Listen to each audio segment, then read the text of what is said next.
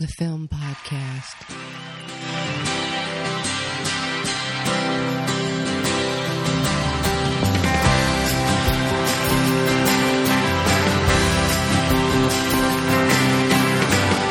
Kentucky woman, she shines with her own kind of light. She looks at you once in a day that's all wrong, looks all right. And I love her. God knows I love her. Kentucky woman, she gets to know you. She gonna own you. Kentucky woman. She ain't the kind that gets turned at the drop of her name. But something inside that she's got turns you on just the same. And I love her. Welcome back to the podcast. It's been a while since we've been here. And we are going through a transitional period. We don't have a name. We used to be Three-Way Moviegasm, but we've decided we don't really like that for the new podcast, which is going to be a little more streamlined and a little more focused on film. And so we're currently going to call ourselves The White Album, right? I like that, yeah. I mean, it's not that we weren't always focused on film. It's we were a little more focused on awards maybe, and maybe we won't be so much anymore. Or will we?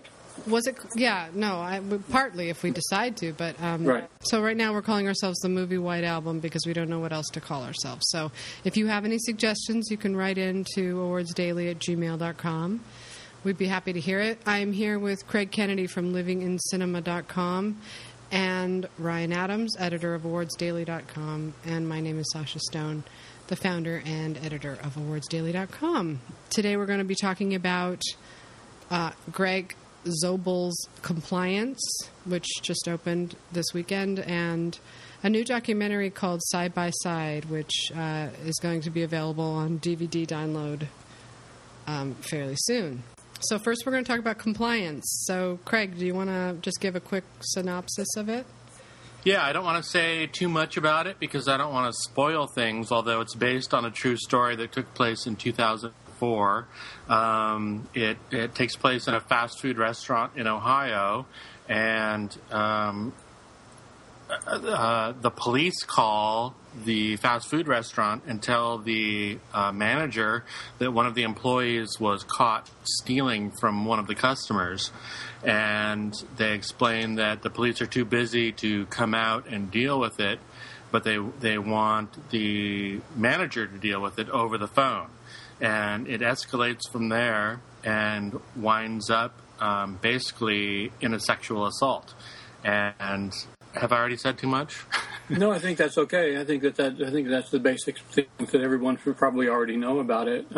Because it's the details of the escalation that is really the reveal and the spoiler about it, and the most shocking part of it. Right. It's an indie thriller that sort of asks the question: how far would you go in the name of what you think is authority? Mm-hmm. Right, and it's based on a true story, and if you do a little Googling, you can find out everything you ever wanted to know about the story, the victims, the past cases, and the perpetrator and the punishment. And I think it turned out that McDonald's, where the case had originally taken place, was sued for $6 million, and then that ruling was overturned. And they eventually settled out of court for how much was it, Ryan? Like $1.1 million, I believe. The one of the victims received, and actually the manager of the McDonald's herself received $1 million, which is unbelievable to me that happened because to me she's a perpetrator. Right, I think so. I mean, the movie certainly falls on that side too.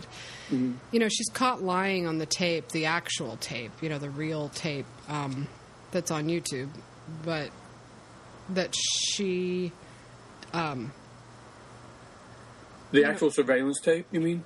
The surveillance tape, that they took. I mean, they asked her, did you... I mean, I don't want to give away any spoilers, but just suffice it to say that she misleads, I think, the media. And she's kind of into it, she's kind of into the power and the accolades she thinks she's going to get for going through with this. Like, she's dumb enough to think that it was really a cop on the phone, and I don't know if she's dumb enough, but she's certainly eager to please, you know. I'm glad you said that word first, because I'm in so much trouble on the site for bringing up the words dumb and stupid, and I got, like, everybody crawled up my ass over that. But I can't think of any other words. I cannot think of any other words to describe these people. I'm sorry. There are no other words, and that's honestly the problem that I had with the movie, is that I remembered, I didn't know anything about it at all going in. I hadn't heard this story before. I didn't know really what happened or whatever. I saw the titles at the very beginning that said that it was based on a true story, and then I conveniently forgot about that part of it. And then right around the time where the cop is on the phone telling her to search through this woman's purse, I'm starting to call bullshit on it. And I'm thinking, you know what? There's just no way any normal, halfway intelligent, reasonable human being would do this. I would be buying the story at all, right? I mean, how would you even buy into the entire thing that a policeman is on the phone telling you how to conduct his investigation? Exactly. What happened to the showing of a badge, which is like a basic tenet to doing what the police tell you to do? Right.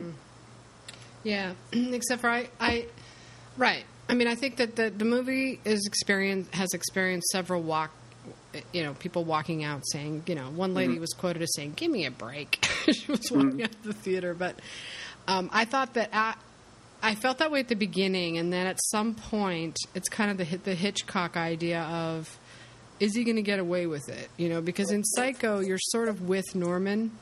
Even though Norman's the evil guy doing all these bad things, you're sort of with him. Is he going to get caught? You know, is that car going to sink into the swamp? And this is how Hitchcock describes suspense and sort of human nature when it comes to movies, is you start to side with the person trying to pull one over on other people. You just naturally do. And it's not that I sided with him. It's just that I you're watching to see how far they're going to go. Because I didn't know anything about the real story until I watched. I was kind of simultaneously researching it as I was watching it. But that was it. As I was kind of captivated by this idea of who's getting off on this. You know, why is it going this far? What's the deal with the guy? Is he going to be able to resist the opportunity to look at a naked girl, naked teenager? Is he going to have a moral center? Is he going to be able to call it off? You know, what that to me, so it's kind of like Lifeboat, sort of like what are they going to do in this situation? How is each, I mean, it could have been better written like Lifeboat, where each character's motivations were revealed by the end of it. Right. And you learn something about human nature by watching it.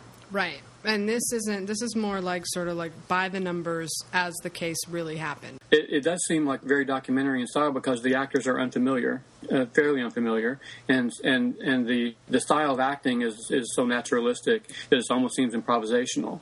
And so I forgot that it was a true story about 30 minutes into it, and I was the same as you, Craig. I was thinking, this is so unbelievable. How could this be happening? Who would believe this story? And then it dawned on me it really happened.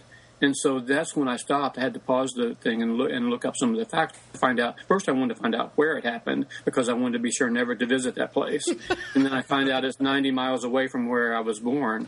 And so that's even more, disturbing and frustrating. But that's the thing. I mean, I wasn't prepared for the way that the turn that it was going to take at all. I didn't know anything about the case. I'm like you guys. I didn't know anything I hadn't heard about the case, and so it just seemed so. It's too unlikely. It seemed too unlikely, except the fact that that it really happened. Well, that's the thing, is that at the opening half hour or so, before the mystery starts to kick in, I was totally absorbed in this life of these people working in this fast food place. And there was something very naturalistic and kind of fascinating about the little problems that they were dealing with and the little personal things and little ins and outs. And then the mystery starts to kick in, and it just seems so absurd. And it's just like, there's no way in hell that I would have ever fallen for this, and yet it actually happened. And so what I wanted was not an explanation, but I wanted somebody to at least offer an idea or to paint a picture that made sense that this would happen. And that's why I wasn't crazy about the movie, because it didn't quite do that for me. It was entertaining, and okay, I've ran out of gas. I don't know what That's okay. I liked the movie, but I hated the characters. If I didn't find anybody, not even the ostensible victim, who I felt any sympathy for. And so, even though I liked the movie for different reasons than a lot of people do, I'll explain later. But I couldn't find anybody that I cared about, because they were all so aggravating. I was angry at them. 30 minutes. It started out, like Craig says, almost like you're watching Clerks or something, or Office, right.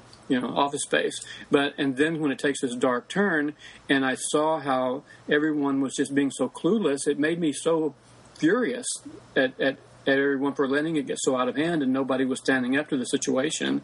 And I found it really hard to find anybody to sympathize with. Yeah, I don't know. I mean, I think in some ways it helps to be a woman watching this movie, because so much of it rang so true to me. Like, I've been both of those women. I've been the young girl that the older woman hates and resents because, she's being a bitch and talking about her behind her back and bragging about her boyfriends. And I've been the older woman who's jealous of the pretty young girl, and I've also had somebody call me up on the phone and tell me to do things, threatening to kill me. Now, the chances of him actually doing that, you learn afterwards that people can threaten you, but obviously if he could have killed me, he would have been there with a knife. You don't have to call like the cop. He would have been there in 5 minutes. But there's, your fight or flight mechanism takes over, and you are paralyzed, just like any animal is. That's why in school shootings and stuff, people can't do anything. They're just too scared. Right. And people don't always do the right thing or behave rationally. You can't do anything. Under stress. Yeah, you're deer in the headlights. Right. So I could totally relate. I mean, there was a point where you knew that, I think she knew, the young girl thought that if I do these things, whatever scam, all this guy wants is a piece of ass. And if I give it to him, I can get out of here. And I'm not even going to tell the older lady, because I know that if I do, it'll be up and I'll get into trouble. And, I was telling Ryan that, or somebody in the comments maybe, or I can't remember where, but... We didn't talk about this much, so it must have been somebody else, but I agree with you so much about her motivation. I was also in a car with someone when I was 14, and he wanted me to give him a blowjob, and he was my best friend's boyfriend. Uh-huh. And I should have just said no, but I didn't, because I was scared. And I thought, if I just do this, I can get out of this situation. Right. That's the thing, is I sympathized with the teenager working at the fast food place more than anybody else. Even though her actions were ultimately kind of foolish, I could sort of imagine how she felt. And it was just like, I'm not even sure she thought that there was a scam going on, but she was so afraid of going to jail, and she was in the room with her boss who didn't like her, and there was this stern-sounding cop on the phone, and she was prepared to do whatever she had to do to make this whole thing go away. Right, and she knew any it was wrong, that she hadn't done anything wrong, but she was scared. But what my concern was, my level of disbelief was towards the manager. I could not believe in a million years that she would let it get this far before she said, you know what, wait a minute, this is wrong. You need to come down here and show your badge and prove what's going on, because this is ridiculous. For one thing, she's the adult, right? She should have the maturity and the experience to know more than the teenager knows. And she right. and she didn't. She fell for it. She fell for it so hard that she let herself be cajoled and flattered into thinking that she was doing a wonderful thing. She was flattered. To me, that was the most singularly fascinating thing about the movie, and the reason I wanted to watch it in the first place, because there was a single flash of her eyes in the trailer, and I thought, wow, that's a character whose motivations we're not going to know. We're going to have to really try to figure out. And that's what made me want to watch the movie, because it did happen. So, we have to figure out how it happened and why. And that therein lies the mystery. Well, that's an interesting point. I didn't really consider the fact that maybe her motivations were not entirely good. I didn't think about that. I remember the scenes at the beginning where she was sort of feeling lame, that she was being mocked by this employee. I didn't really think about that, and that maybe she was getting back at her in some way. I didn't really think about that. Even before that, in the very first scene, when the delivery guy is dropping off the food to replace the spoilage that happened in the restaurant overnight, he's belittling her, and she at first tries to stand up to him, but then she falls back and lets him run over her. And I felt sorry for her at first. I felt like this is going to be the person that we're going to be feeling sympathy for throughout the movie. She's going to find her inner strength and find out how to stand up to guys like this who demean her. And I was so wrong. I mean, that was really just a kind of a ploy to kind of get you off guard in the beginning, I believe, so that you would wonder what's going on with her. Yeah, right. She thought that her manager was on the other line. Like, Ryan, there's no other way to say it but just like sad, dumb. I mean, yeah, I hate feel to like be I said before several times on the site that it's pitiful. I feel pity for them, but it doesn't suspend the anger that I feel toward them either. At the same time, I just feel sorry for them for being so dumb. For being dumb, I mean, the 18-year-old girl's working at McDonald's in some tiny town in Kentucky. You know, what does she know about anything? And the older lady, you know, she's the manager, and so she thinks she's got this. You know, you could tell she already felt like her job was more important than it is, you know. She took it so seriously. Remember, we're having a regional manager there. Like that pep talk that she gave them and everything. It's like she's taking them into battle. Yeah, she was so worried, and in a way, she kind of reminded me of my mom, because in a way, it was all about her. It was all about her job performance and her narcissism of, I'm going to do a good job. I'm going to do whatever this person says because I want them to say, aren't you such a good girl? You did such a good job, you know. And he kept saying that to her. He kept feeding her this little bits of, you know, bread. Yeah, like you'd make a good cop. You know, you're sure you never did this before. You never had any experience. You know, you have the right attitude and all this kind of stuff. Really, really feeding her ego. Yeah, and she was sinister. I mean, she was a half a sinister person. We should say, I guess, maybe first. I think so much of this movie, the impact of it relies on these things being revealed little by little. If anybody wants to save all that for the theater, the deeper we get into this, it's going to be unavoidable that we have to talk about some of the plot points. So there are going to be spoilers. There's no way to avoid them when we talk about this movie. I just wanted to say that because I went into it so cold and so fresh, and the shock swept over me unexpectedly, and I wouldn't want to ruin that for anybody that wants to save it for the theater. Yeah. Anyway, proceed. I don't know how I can bring up the thing about the... No, we have to. We do have to talk about it, but I think that we should warn people, too, that we are going to be talking about it. Okay. I just wanted to bring up the thing about the perpetrator, the guy, whether... Yeah, to me, that's the only misstep in the movie is, like Craig said, early on in the phone call, I was ready to call bullshit within the first couple of minutes, and they waited for the reveal about the perpetrator as if they were letting you know, oh my gosh, he's something else, you know, and the reveal of that was a little bit heavy-handed. I thought, we already know that, dude, you know? Yeah. Don't be acting he's not coming a mile away. Yeah, right. That was the only misstep to me. Otherwise, I think it was really tight and really, really adept at being sharp, really on point. But that was the one place that it seemed to stumble for me. Like, don't try to pretend like this is a big secret that you're revealing to us. We already know. Right. That's the only thing is when they pull away and they start showing him in his environment, I thought, you know, we don't need that. Mm-hmm. That's too Law and Order. That's too... Well, and ironically, this was an episode of Law and Order. At least it was? This inspired an episode of Law and Order. One of the things that troubled me about it is that it felt exploitative. And I enjoyed it in that sense because I'm a pig, but that doesn't mean that it's right. No, I know. I even enjoyed it. I don't feel guilty. I even enjoyed that part. Well, there's the whole voyeur thing and the whole... Guys, seriously, listen. Making the young girls strip. But you know what I like about it? No, come on. You should go do a YouTube search. There are so many porn sites with the real girl's name, full-length video. Like, it's not just the movie. Right. I mean, the movie had to make it as salacious as the story. The only thing you can't find is the blowjob, I think. No, I think, well, I mean, they say. I didn't do any of the downloads because that's a total spam magnet. But, Right.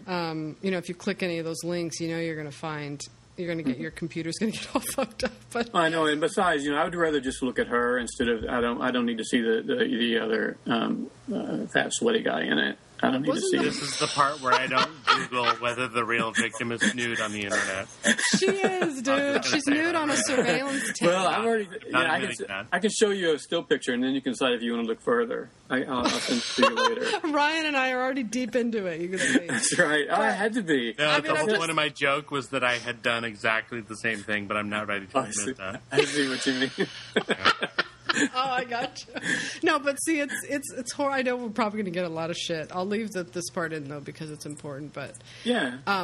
there is what I just said you can't leave in. Okay, fine. I'm just saying there is a softcore porn aspect to it that is another reason why people watch it. Why men, particularly the male critics, are really digging it. Not the women so much, but there is that aspect to it. I think that's probably at the same time. It's probably the reason for a lot of the walkouts. Probably a lot of the walkouts happened when those scenes appeared. When they realized what it was going to become, they didn't want to see that. Maybe Yeah, it makes people uncomfortable, and rightfully so. Yeah, It does, but it's fascinating to me. it is. You know, that was the most fascinating part because I have a theory that she was a lot more self-aware. Maybe I was wrong. My first initial impression is that she's so dumb she doesn't realize what's going on. Maybe she was pretty clever after all. She seemed very aware of the security camera there in the storeroom. She looked up at it a couple of times, and then especially there at the end when she was watching the monitor, you could see the gears clicking in her head. Like, look, I know after all that you put me through, somebody's going to pay for this. Yeah, maybe. You're all going to pay for this. I would not be surprised. If that had been in the movie, how clever, you know. No, I would have loved it if they'd made more of a point of that in the movie. I think that would have been really nailed it, and I wouldn't be surprised. Well, because there's a big elephant in the room that no one in the movie can talk about because of legal reasons, but it's McDonald's. McDonald's in the workplace, sexual harassment, big money. Not saying that she did it for that reason, but exactly. Not that she did it for that reason, but that she was aware that even if she was going to have to do it, there was going to be a record of it that might come in handy later. Yeah. Because they show when they show her later going to the lawyer for the civil suit, she's pretty with it. She's together. She's all by herself. She's not accompanied by parents or any other guardians. She's in control. It seems like at the time that she's going to follow up on this for her own. You're right that like it's a dumb thing for someone to do, but her character doesn't come off as dumb, and I wonder. She doesn't. She's pretty sharp, you know. She sneered at all the right things that needed to be sneered at, and she's quick-witted. I think that she's not a low IQ person like my first impression might have been. Are we talking about the victim or the manager? The victim. Teenager, yeah. Mm-hmm. We're just wondering if like there could have been like a Sue Lyon moment where she, where her that's why I don't think I think that maybe a blowjob is really no big deal to her. It's not for a lot of people. But it's also the worse that this gets, the more money I get paid. Mm-hmm. Exactly right. Yeah.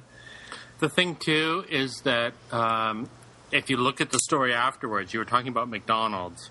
And that, to me, actually is one of the more fascinating aspects of it, the way that McDonald's sort of dodged responsibility for this. Right. Yeah. But you know what? They really are responsible because McDonald's is all about this machine-driven conveyor belt distribution of stuff. And they didn't have a mechanism for handling this situation. They didn't, in their handbook, was not how to deal with this. Not only that, I believe that they may have mentioned, either they mentioned it in the movie in passing or I read it later, but McDonald's had previous incidents like this that had not gone forward because the manager was smart enough to hang up. But they had experience that had been cut off abruptly, and so they knew that this was happening, but they didn't warn anybody to be on the lookout for it. That was the big point of the manager who sued them, was that this had happened before, not to this degree, but it had happened. And you should have told us to be prepared for it, so we would have known how to deal with it if it came up. And they were just it's too not a weird. surprise. They never said anything. That's why I think she should have gotten the full amount because it was their fault. I agree totally. I guess their excuse was that the employees who did the worst harm were people who weren't even supposed to be on the premises. Like the boyfriend was not even supposed to be in the back room, so how can McDonald's be responsible for that? Right. But at the same time, they were responsible for the entire thing happening. But that's a good, but that's a lawyery point, though. It's sure, it is absolutely. It's a way to wiggle out of it. It's like that is character. A more fascinating story to me than the exploitative ins and outs of this woman having to take her clothes off for strangers. Mm-hmm. The way that this could be gotten away with. I mean, spoiler alert, in real life, the dude who did this got away with it. He was convicted, or no, he was exonerated. He was exonerated. He went to trial, but I believe the jury, they couldn't see enough direct evidence, and they couldn't see that he was enough at fault, that he couldn't have really had enough control over these people to make them do what they did, and so he couldn't be held responsible for. There wasn't enough direct evidence that he did these things, even though if you look at the evidence that was available in terms of the calling cards and all of that, he did it. But it's too hard to prove. But couldn't they get him on impersonating an officer? I mean, if nothing else? That was one of the charges, I believe, that he was impersonating an officer. That was definitely one of the charges. But to me, the fact that he was exonerated is more indictment of the fact that people in these small rural communities, including the jury at the trial, are so gullible that they don't even know what the heck is going on. So we'll just, let's let it go. That's crazy that he didn't get any. I mean, I could see the lawyer arguing, saying, if someone tells you to jump off a bridge and you do it, are they guilty of murder? Well, no, they're not. Yeah. Because you did it. It's your action. And it's true that the blame, other than McDonald's getting, is the woman, the manager. She's old enough and smart enough to, have called bullshit on this whole thing. She's the dumb one. Absolutely, she and her boyfriend. I think a less titillating but a more powerful and interesting movie would start with the end of the incident and then deal with the trial and McDonald's getting away with basically being incompetent and not caring and all of that. It does make sense. And another thing that bothered me about the movie a little bit is that McDonald's managed not to get mentioned at all. Yeah, they mentioned Wendy's and they mentioned, I think, Taco Bell. How can those two fast food chains, who really had nothing to do with this incident at all, how can they have their names brought up? But McDonald's manages to be invisible. Because there was probably some legal issue there. Talking about deep pockets, man. They probably had, and they were caught. That's the thing is they had to pay out. The movie is not even structured so that we're all going to be on the same page with this. It's not meant to make us agree about what happened. It's actually deliberately intended to make us disagree. It's made to make people have mixed feelings about it. Yeah. Do you think that the issues that it raises make up for the exploitative quality of it?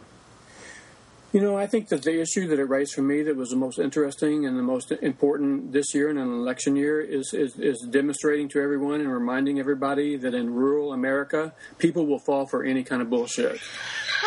No kidding, and we have to remember that. We wonder who votes who thinks Sarah Palin would be a good president, who thinks that she's wonderful. These type of people think that. And that's why I can't help but be a little bit angry at them and have a lack of sympathy for them, is because these are the type of people who mess the country up because they will fall for any kind of crap that's dished out to them. They're gullible.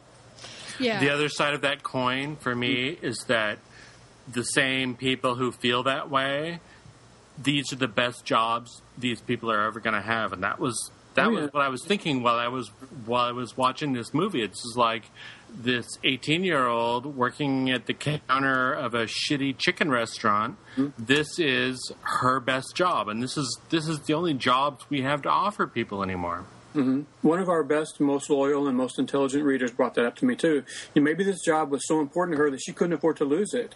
I would have just walked out, even if I had to walk out of there naked. I would have walked out. The door was right there. Nobody locked her in. The door was unlocked. She could walk out at any time and quit this job and just be done with the whole situation. But maybe she couldn't afford to do that. the movie could have done a better job of making that clear, that certain people are trapped in certain situations and they do things not because they think they are right or wrong, but because it's the choice of having a job or not having a job. Mm-hmm. Right. I mean, I think you asked, okay, so what makes it a valuable story to tell beyond the let's watch, a beautiful blonde girl get spanked and give a blowjob. Take her top off in her panties. Take her top off, and she's very pretty. And all I can say is that it's an interesting mirror that is held up in front of you, because you become kind of like that guy. You're watching and waiting for her to take off her clothes. You secretly want to see her naked. Maybe. I like to think that the movie never asked you to feel bad about that. Right. No.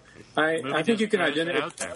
If I identify with anyone, I don't identify with the boyfriend so much as I identify with her peer, the guy who comes in earlier, who's a friend of hers, and he doesn't want to have anything to do with it. He sees that there's something really absurd about the situation. He doesn't do much to help her because, for one thing, she doesn't even ask for his help. But he removes himself from the situation because he knows something is really wrong here. He's really the only smart person in the restaurant. Really, he's the only smart person who works there. Therefore, the only person who does the honorable thing and calls bullshit on it. Yeah. So if you want to be the person who's on the right side of history, you're going to do the right thing in a situation like that, and you're not just going to go along with it because your superior tells you to, or McDonald's tells you to. McDonald's tells you to. You're not. You're just going to stand up for what's right. I mean, I guess in the end, that's what that movie taught me was, fuck it all. You do what's right, and to hell with the rest. But it tells you that nobody's going to do that. They're just going to toe the line and say, okay, this is within the purview of McDonald's rules, and this is what we're going to do.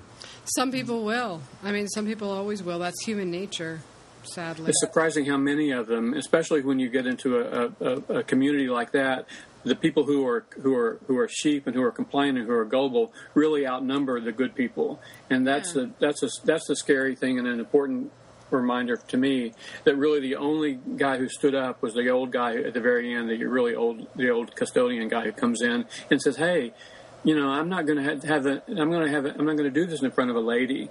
And he was the one who ended it all. He was the only really upstanding person who was responsible for making this nightmare end. Yeah, but it's also a girl thing. It's also, you're raised to be compliant. You're raised to be a good little girl, to do what people tell you to do. I think that it must be true. I can't understand it, but I know that it's kind of especially in the South, right, Ryan? I mean, right. I guess that's true. Not to be, not. No, you're right. I was shocked at first to find out that it happened 90 miles from where I was born, but at the same time, as soon as I found out, I wasn't a bit surprised. I thought it was going to happen anywhere. I know these people. I've seen these people. I've been around them, and I know how they are. I certainly do. I know girls like that who would go for that. I mean, the younger you are, the more compliant you're going to be. Although, interestingly, the manager lady was older, and she still went for it. But she wasn't being the victim. I don't think she would have taken off her clothes. No. The part that, for me, if I had been in her situation, when he told me to put her clothes in the car, that's when I would have known. Yeah, so much of it didn't make sense. If you have you just have to be really unaware of how things work in the world to think that there's some kind of hidden compartment sewn into her clothes, like he was trying to sell her the idea that there was a hidden compartment in her bra, so she had to hide her bra away so that they could examine it later. She's already seen it. She's held it in her hand. She knows there's no hidden compartment there. Right. So, anyway, we want to just close. I guess we wrap this up. I mean, this is the kind of thing that we could talk about endlessly and find all kinds of layers, and that's why I think it's a pretty good movie. I really think it's a pretty good movie. I like I said, I don't know when I'll ever watch it again because it was so uncomfortable, and I don't like the characters at all. It angers me, it infuriates me. But I think that another thing to enjoy about the movie is just the way that it was filmed. The fact that there's these long takes. One shot I want to bring up, I don't think it's a spoiler, but at the very end, I could not figure out why when they finally do get a real cop on the scene, they show him at the police station, and then he gets in his car and he drives to the fast food restaurant, and the entire time that's one long take. And I thought, why are they doing this? Why is the camera on the face of this cop for so long? And then I realized they want to show you that the police station in real time is only a minute away. Right. It's only 1 minute away. That's how close real help was. And by filming that in real time, they make that point. And so there's a lot of clever things in the way that the movie was framed and shot that I think makes it well done. So we have two like it and one sort of didn't like it. As a piece of filmmaking, I think it was well done. But I just don't think that the points that it made outweighed the exploitive value of it. Okay, that's fair enough. Right. All right, so moving on to Side by Side, which was directed by Greg something or other. Keneally? What was his name? Let me see here. I'll look it up real quick. Is it Keneally or something? Christian Keneally? Christian Keneally. Okay, Side by Side, directed by Christian Keneally and produced by Keanu Reeves, who is also the narrator. Sort of the host, yeah. He interviews everyone. So, Ryan, you want to give a quick synopsis? I'm sorry, Christopher Keneally, not Christian. Christopher Keneally, okay. Mm-hmm. Right. Well, it's a documentary examining the emergence of digital film and how all of us, much faster than anyone expected it to, it has usurped celluloid as the way that the films are going to be made from now on. Not only is it an alternative, but it is replacing celluloid so fast that they're not even making film cameras anymore. The film cameras that exist now are the only ones that are ever going to be made. And it interviews a lot of cinematographers and directors and gets their input about why they prefer digital over film, and most of them seem like they do. Most of they make a convincing case that digital is the way to go. Yep, and some of those directors are none other than Martin Scorsese, Jim Cameron, the great David Fincher, and Steven Soderbergh, plus lots of cinematographers. Wally Pfister, Anthony Dodd Mantle, just off the top of my head.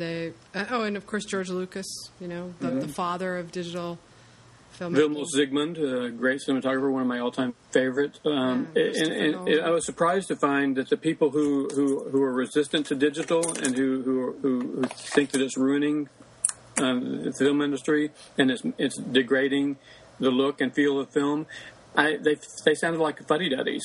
They came off as really antiquated and dinosaurs, which I was surprised because I really like some of those guys. Was Vilmos one of the guys that was pro-digital, or was he anti-digital? I remember him being anti-digital. I think he was anti-digital. Yeah, he felt like that.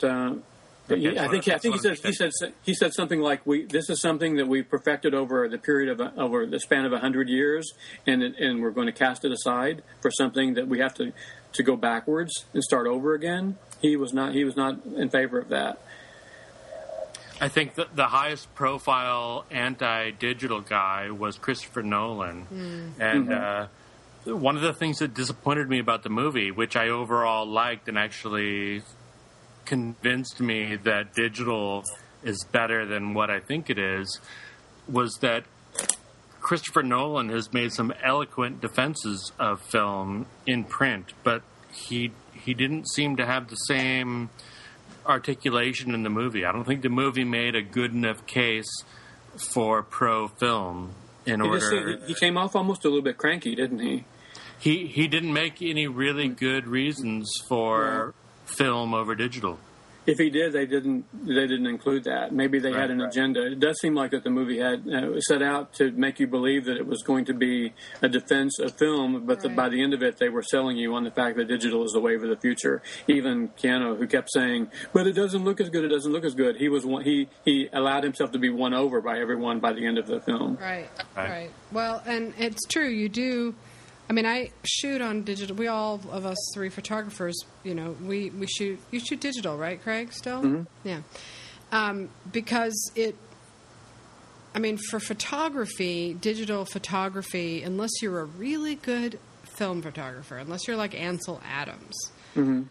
Digital is, for somebody like me, far superior. Although I will say that some pictures I took throughout my life that I managed to capture on film, when the magic happened, the lighting had just happened to be just right, the motion was just right, and somehow, by some miracle, this one photo came out.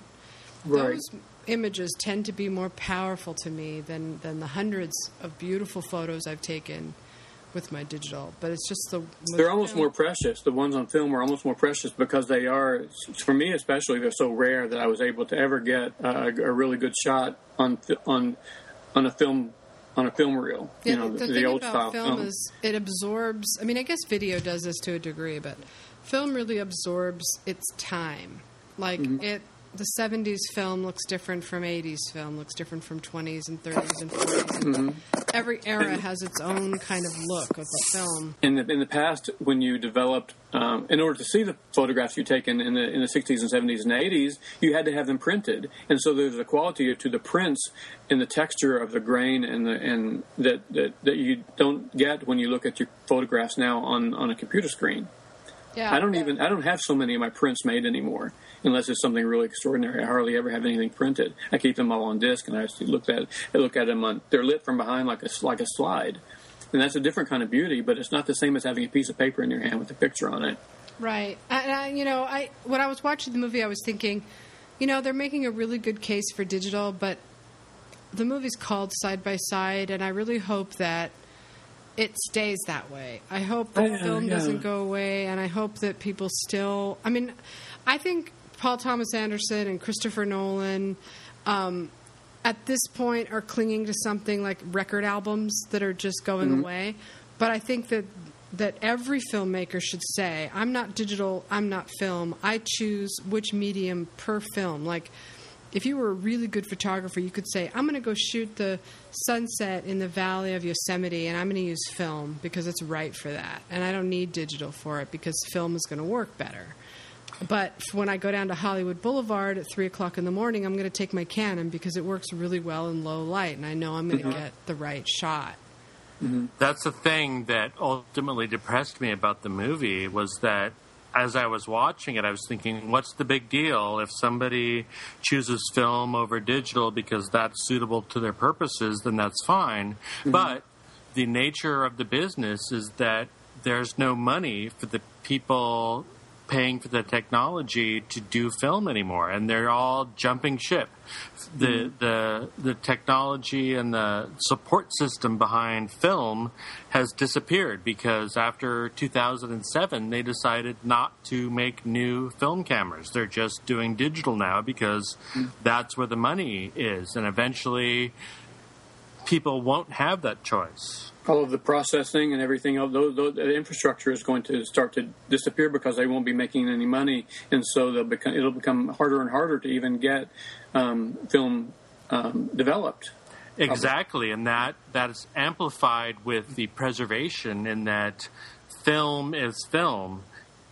Somebody in the film in the movie said that it's both a preservation medium and an exhibition medium, whereas digital, the technology changes every 20 minutes, and that something that you can access digitally now in 20 minutes, you're not going to be able to, because that's how quickly the technology changes. Whereas you can run a strip of film through a camera 100 years ago, but you can't play a format of videotape that was made 10 years ago. But I'm sorry to say this because I don't like this at all about life. There are a lot of things I don't like, and that's how I know I'm getting old.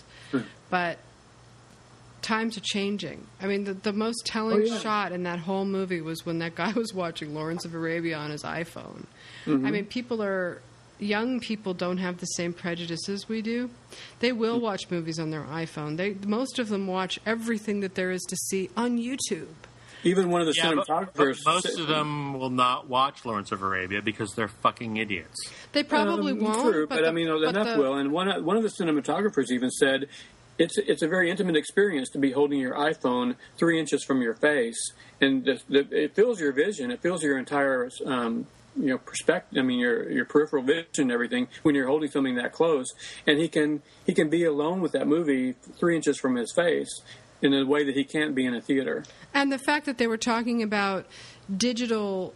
This is how I remember how digital came in. I remember it from photography, but I also remember it from, in photography, almost everybody uses digital. They just, because the cameras are so incredible now that you don't need to use film, even though there are still some diehards who are holding on to it. You recognize it as a dying art. Quality was shit back then, and even people in the movie admit that when it first started out, it was blocky and grainy and clumpy looking. The colors bled together, and it was awful. Looked like video. I just never thought that the romance of film would go away. I never thought that because that's how I was raised. But people in my daughter's generation and what I see now, the way things are moving so fast is everything, all the film gets transferred to digital anyway for editing. So you're just saving a step.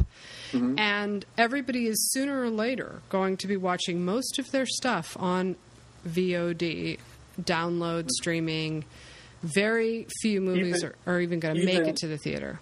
Even in theaters, the movies can now be broadcast to the theater instead of a physical object going to the theater. Right. So everything's going digital anyway. The only thing that could interrupt it is if we have some major energy shortage and we can't. Financially, there's recording is actually the last element of the film process that has embraced digital. Like you said, the special effects, the distribution, the editing have all been digital for a while. Well, not so much the distribution, but every other aspect has been digital. It's the capturing that is slower to come to digital. Right. And I think someone mentioned that in the movie that the cameras were the last thing to catch up. Editing and special effects and all the other aspects had gone digital and had been perfected digitally long before the cameras were able to catch up. But now the cameras have. And really, it only took 10 years. The first movies at Sundance that really made a big splash on digital were 2001 or 2000. So it's only been 10 years. It's not as if the movies made from 1895 to 1935 were all that great looking either. But we don't disrespect them just because of the quality's not there. We cherish those movies from the early 1900s, in spite of the fact that the film hadn't become perfected yet. There's something to be said, though, for the difficulty of capturing a usable image that sort of separates one group from another. And what am I trying to say? I know what you're trying to say because I can use the example. I sent both of you a couple of pictures that I had taken just on the fly, shot out of my car window, and they were crap pictures, but I was able to manipulate them later and fix them up so that they were halfway decent. But it would take more skill to get the shot the first time in the camera. Is that what you're saying? Yeah. I mean, Ansel Adams going out in nature with his gigantic camera where he can take just a few pictures takes a lot more skill, and it separates Ansel Adams from a million other people that makes what he's doing special. Exactly. Whereas we're sort of lacking that in the sense that any douche with $1,000 can go out with a red camera and film something that's acceptable looking. And not only get it in the camera when it's acceptable looking, but then manipulate it later to tweak it and make it even better looking. And that's something that Ansel Adams was not able to do. Once he had what he had in the camera on the negative was it. And if he didn't get it, then it wasn't there. But now filmmakers and photographers can manipulate things and fix it up. And that's why I like digital so much, is because I'm really not that great a photographer at all. But if I take 300 shots, one of them is going to be good. And it costs nothing to do that. And on digital, there's no expense to it. You only print, you only save the one that you like, and the rest of them are free, basically. Yeah. Well, and look at somebody like Lena Dunham, who I'm a huge fan of. She basically said, I was intimidated by, she didn't say it in these words, but she was not comfortable with the process of putting a picture on film. It seemed like something only, old men who had been doing this for a million years could do. But I have these stories that I want to tell, and now suddenly I can do it because the technology makes it easier. And there's a lot of value for that. But I think at the same time, there's something missing. I think that the hoops that people used to have to jump through to just get a usable image that was projectable on screen, I think had value. And I don't think it's a win-win either way. Right, and I think someone almost brought this up in the movie, but then they let it trail off and didn't make a really good point of it. But I think it's important to think back into the 1940s and 50s when film was expensive, and you knew that you had to be really on top of it. When they said action, you had to be there. You had to be sure you wanted to get it in as few takes as possible. And now you can be more casual about it, and even yes and no. I mean, here I am. I was somebody who wanted to make films my whole life. My obstacle was I don't have the $15,000 it costs to make a movie. Everybody I knew, the first thing they had to do was make money to make a movie. They couldn't just make a movie. Now that I can make a movie, it's like, okay, so you can do it. So what are you going to make? Nothing. What do you got? I don't think I have anything to say. It's even more intimidating now because it is so easy. You still have to be able to tell. There's so many shitty, horrible movies out there, little shorts, and it still comes down to, as David Fincher said, skill. I mean, Craig, you know it. Even with photography, there's still a lot of talent, drive, risk, and skill with storytelling that makes the difference. It doesn't. George Lucas can have all the money in the world, every single digital effect you could imagine, the best camera. He could have shot that on film. And he makes fucking Phantom Menace, which is a piece of shit. And his movie could still suck, no matter how good the film is. I will say this, and it breaks my heart a little bit to say, but I would venture to guess that Martin Scorsese's movies on film look better than his movies on digital. Martin Scorsese could make a movie on a light bright, and it would be fucking awesome because he's Martin Scorsese. I know. Right. And that's the thing, is that the technology has made it so that anybody and their dog can make a movie. But Scorsese himself in the movie said, everybody has pencil and that's paper, David Lynch said that. That doesn't David mean Lynch. that everybody can write a good story. Right. The technology makes it easy, but that doesn't mean that everybody's going to be able to do it. Right. And it does, but being inexpensive, it does give more people a chance to practice, and I think that's important. Not everyone is born a genius, but a lot of people can perfect their talents and get better and better and better. But and it's easier to do that when it's cheap. Yeah, exactly. But you also, the other flip side of that is you learn pretty quick that you can't do it.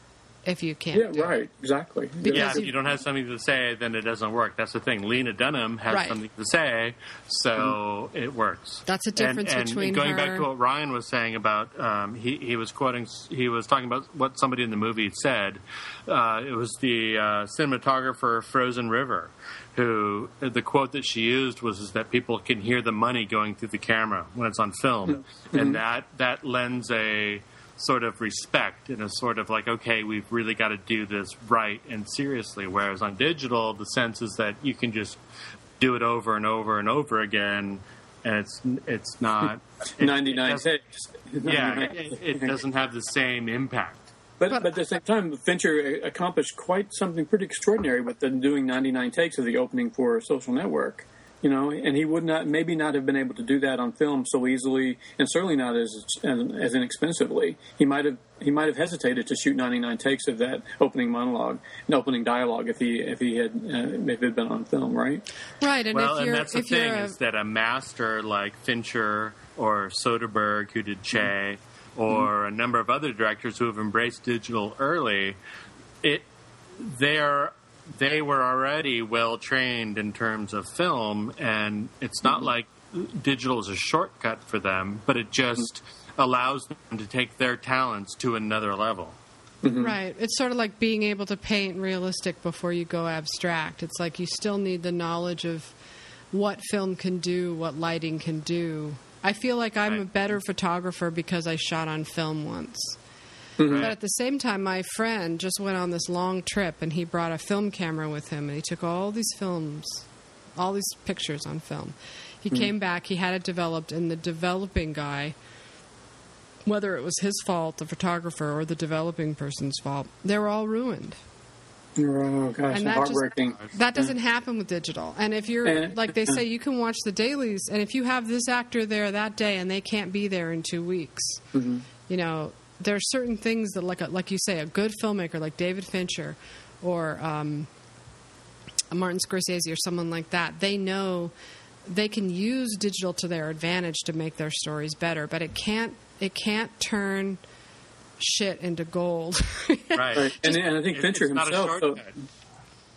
himself said that nothing is more maddening than shooting something that is you think is great in the camera, and then then you see the dailies the next day, and something goes out of focus, and you're like, what the fuck? Right. Oh my gosh, that was so great, and we didn't know it. We didn't know to do it over because we didn't know it slipped out of focus, and how, that would drive a perfectionist crazy.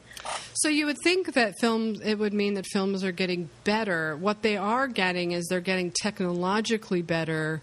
I don't know that means they're getting better necessarily. I mean, that's a big question still, right? They're getting easier, but they're not necessarily getting better.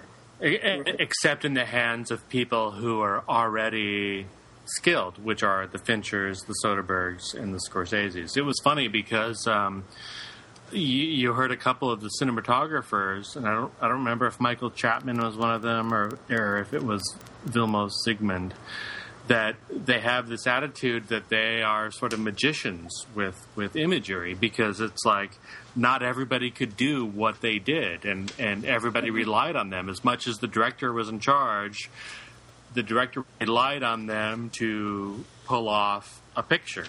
Yeah, and everybody thinks they can, yeah. And now it's much easier for people to do that, and the cinematographers are no longer special. And I think they sort of resent that, for better or for worse. Some do. Some seem like they're pretty cool with it, though. I know that there were it seemed like more of the famous cinematographers were upset with the fact that film was going to be a thing of the past than directors. Well, the ones like Anthony Dodd Mantle, who I didn't even realize that when he won the Oscar for Slumdog Millionaire, he was the first digital photographer to win an Oscar for that. I'm sure that was, everybody realized that at the time, but I thought, wow, what a huge jump that is. But what I had forgotten he embraces it, but the older guys who grew up with film and film made them special, understandably, they're a little hesitant. And, the coldest remark in the entire movie, I think, was Danny Boyle, who said, I can understand how people want to hang on to things from the past, but it's progress, and your time may have passed. Let it go, and it's time for you to retire. If you can't adapt to the new technology, then, retire. And he not only said that your time has passed, but he said that's a good thing. That's like the natural progression of the way things work. So depressing. I know, really, it is. It's depressing, but at the same time, in the hands of people who know what they're doing, it's invigorating. And I have to admit, I went into this movie thinking, you know what? Digital is fine, but let's not get carried away. But I left the movie thinking digital is the way to go. It solves so many more problems than it doesn't. Mm-hmm. Although, this is a sideline. I could have done without 15 minutes of James Cameron talking about the glories of 3D. We didn't really need that. Seriously. Really. Can't sell us on that, fine, Jimbo. 3D is ass. Anybody who likes 3D is a 13-year-old infant who just needs to have, bells and whistles. It's like it has its uses, but it is not the future of the movies that I want to see. Can I just say that you're never going to get better than the movies Stanley Kubrick made, the movies Ingmar Bergman made, the movies Federico Fellini made on film. Right. You're never going to get movies to look that good on digital. It's just never going to happen. I know it never will. They will never look that good. It's nothing more than just mimicry. They can imitate the look of film, but that's just ersatz, right? That's just bogus. They rely too much on the post-production, like Citizen Kane, like when he shot that, Greg Tolan shot that. They did all that right then. That was the one thing that I took. There's a magic to that you can't capture, and I regret losing that. It's something I don't think that's anybody with replaceable. Photoshop or whatever the post-processing image manipulation thing is can do whatever they want. It's like Instagram. You can make any photograph look halfway good with Instagram, and yet that doesn't make you an artist. It's halfway good, but they're never going to reach that level that Citizen Kane, that level of perfection of Citizen Kane. This is why anybody who didn't put it on their list are out of their mind. But I'm just going to say that the sight and sound poll you're talking about. You're never going to be able to recreate in post what they created on the set with that movie, because they had to. And you could say this about any of those guys back then. And Nolan knows that about the in-camera effects. That's the one thing that's outstanding about the Dark Knight trilogy is the in-camera effects are so tangible. You know that's really happening. You know that's not something that was drawn in with the computer later. That's actually an actual semi-truck flipping over on the streets of Chicago. Yeah, that's an interesting point, and one of the good things about this documentary is that it not only covered image capture, it talked about special effects, it talked about post-processing and all of that. But one of the things that I thought of was Tintin, which came out, was it last year? Spielberg's animated, completely computer-generated movie. And to me, when I was watching it, I liked it. I'm a fan of Tintin. But when I was watching it, I was comparing it to Raiders of the Lost Ark, which was very similar in terms of a cinematic thrill ride. But there's something about watching the physical stunts. I mean, that it's not Harrison Ford being dragged behind the truck.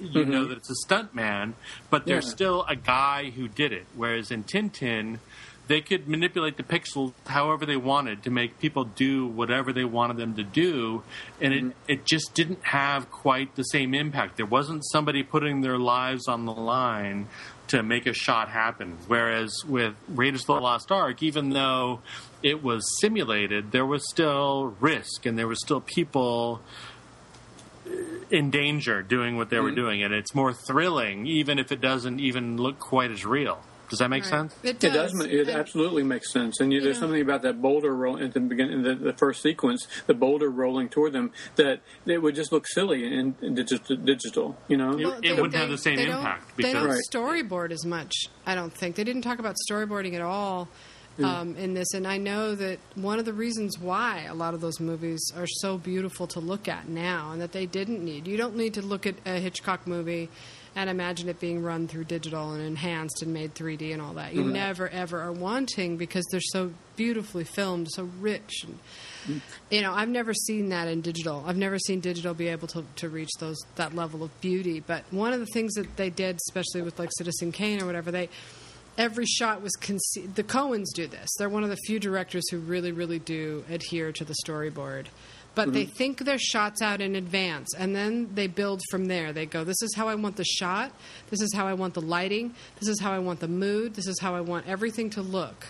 They have to be more careful. And they're thinking about it in advance, because it forwards the story, especially in Citizen Kane. I'm thinking of the scene where she's playing... She's doing a jigsaw puzzle in front of that huge fireplace, and he comes in. The way that whole scene is lit, the way that you're supposed to, acknowledge that she's bored out of her mind, and he's just this scary ghost walking around this giant house and that huge fireplace. I mean, all that was conceived before they filmed it. They had to, because it would have been impossible to capture that with the technology if they didn't decide in advance what it was they wanted to do. And it's not the same as doing something a million times. It's like anybody can take a million pictures and pick 2 out of those a million that are good. But to do it under those circumstances and get something usable and valuable is a much different thing. What's great about that particular scene, too, in Kane, is that because they couldn't really build an entire mansion for that one shot, all that was really lit in that scene is Susan Alexander in the foreground with the jigsaw puzzle, Kane in the midground, and in the background you've got that huge fireplace lit up. I mean, it's lighted, but the rest of the screen is dark because they couldn't build the entire room, and they would build the entire room digitally. and it would lose the impact of the. That's the thing, yeah, because the necessity is the mother of invention. A lot of these movies were so great because they were working with weird constraints, and when you remove those constraints, what do you have? You have. It all rests on the talent of the people involved, the director and the writer and the actors. And it is. I can see why cinematographers would feel threatened because it's less about them now. It's more about how good is the writing, how good are the actors, because we can do everything else later.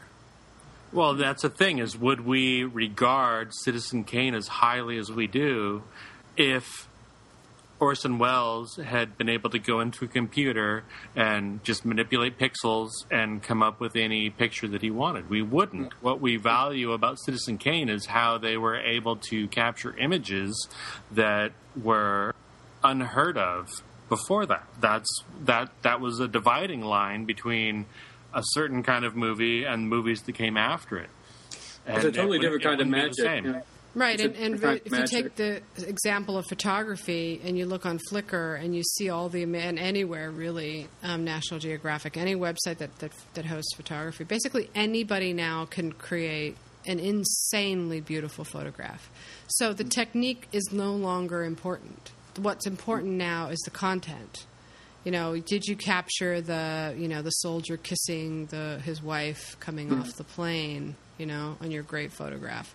It's like that's what matters now, because any old person with a really great camera, if they practice enough and they learn about their camera, they can create incredibly professional-looking images. I like to think that there's somebody out there with digital who's going to step it up a notch and is going to make it as exclusive as it was with film. Even though anybody can take a picture now, that somebody is going to figure out how to do it right and better.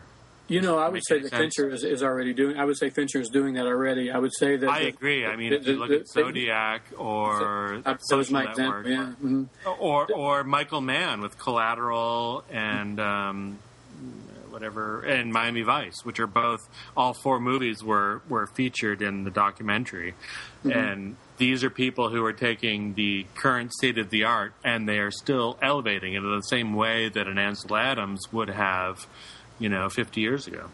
See, I wonder if it's that or if it's just them making it look more like film. Like, one thing I liked and appreciated about watching this movie is that I've always liked Slumdog Millionaire. I thought it was a very moving, sweet film, right? I'm a big Danny Boyle fan. I like all of his other movies more than Slumdog, but I still like Slumdog okay. But what I gained from this was Anthony Dodd Mantle's innovative use of the camera. Like, he's taking the digital camera and doing what you can't do with a film camera. And that's what I like about that. He had the flexibility in terms of the camera being smaller and more manipulative and being able to do more with the physical camera. He definitely... if you're smart about it and you're not like, I'm just going to have a handheld camera shoved in people's faces like Mumblecore. Right. You do like what he did, which was put it in these really unlikely places to capture certain scenes, or like he was talking about 28 Days Later, where he was able to do things with digital, shut down a whole street for like 5 minutes, which he could never have done with film. Or Steven Soderbergh was talking about climbing a mountain, would not being able to carry film and being able to bring of it. To me, that's where digital really shines, is when people start thinking about it outside the realm of making it look just like film. And the same thing I thought when I saw the clips from Slumdog is I realized that the thing that I liked probably the most, what made Slumdog Millionaire outstanding, is the cinematography more than anything else. Yeah. Well, and these guys, people like Anthony Dodd Mantle and some of the other guys, they're not... It's not that it makes cinematography easier. It just gives them a range of things that they can do. Or like with Michael Mann with Collateral, being able to film at night and capture images at night that you never could have done with regular film. Mm-hmm. Right. Which is important.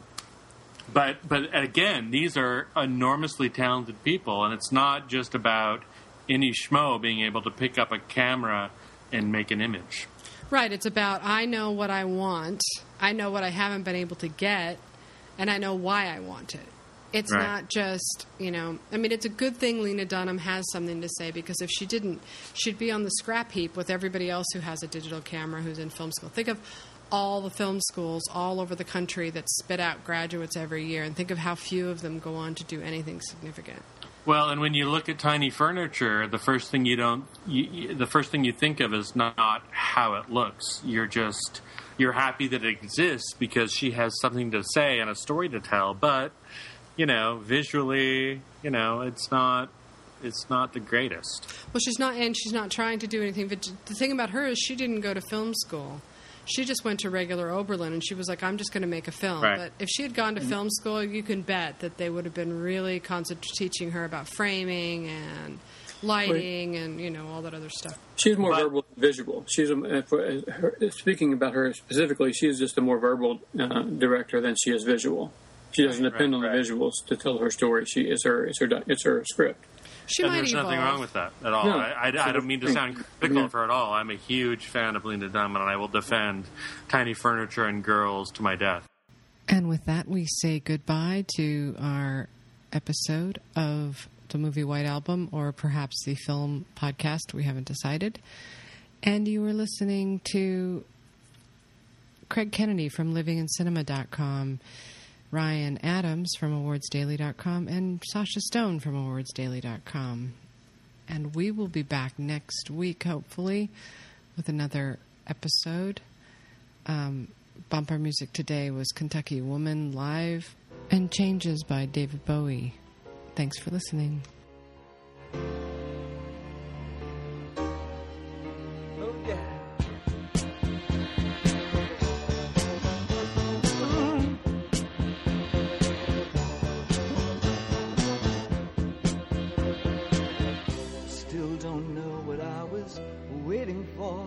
And my time was running wild, a million dead-end streets, and every time I thought I got it made, it seemed the taste was not so sweet.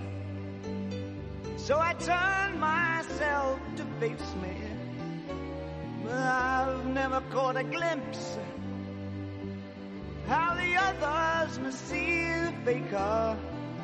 I'm much too fast to take that test.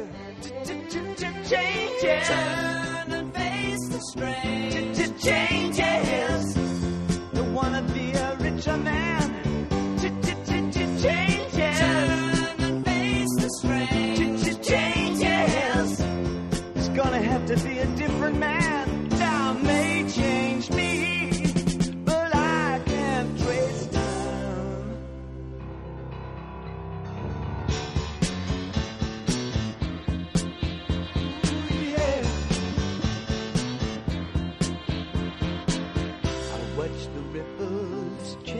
Sides, but never leave the stream of warm and permanent sand.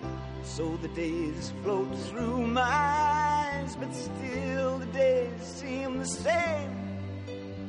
And these children that you spit on as they try to change their worlds are immune to your consultations. They're quite aware of what they're going through.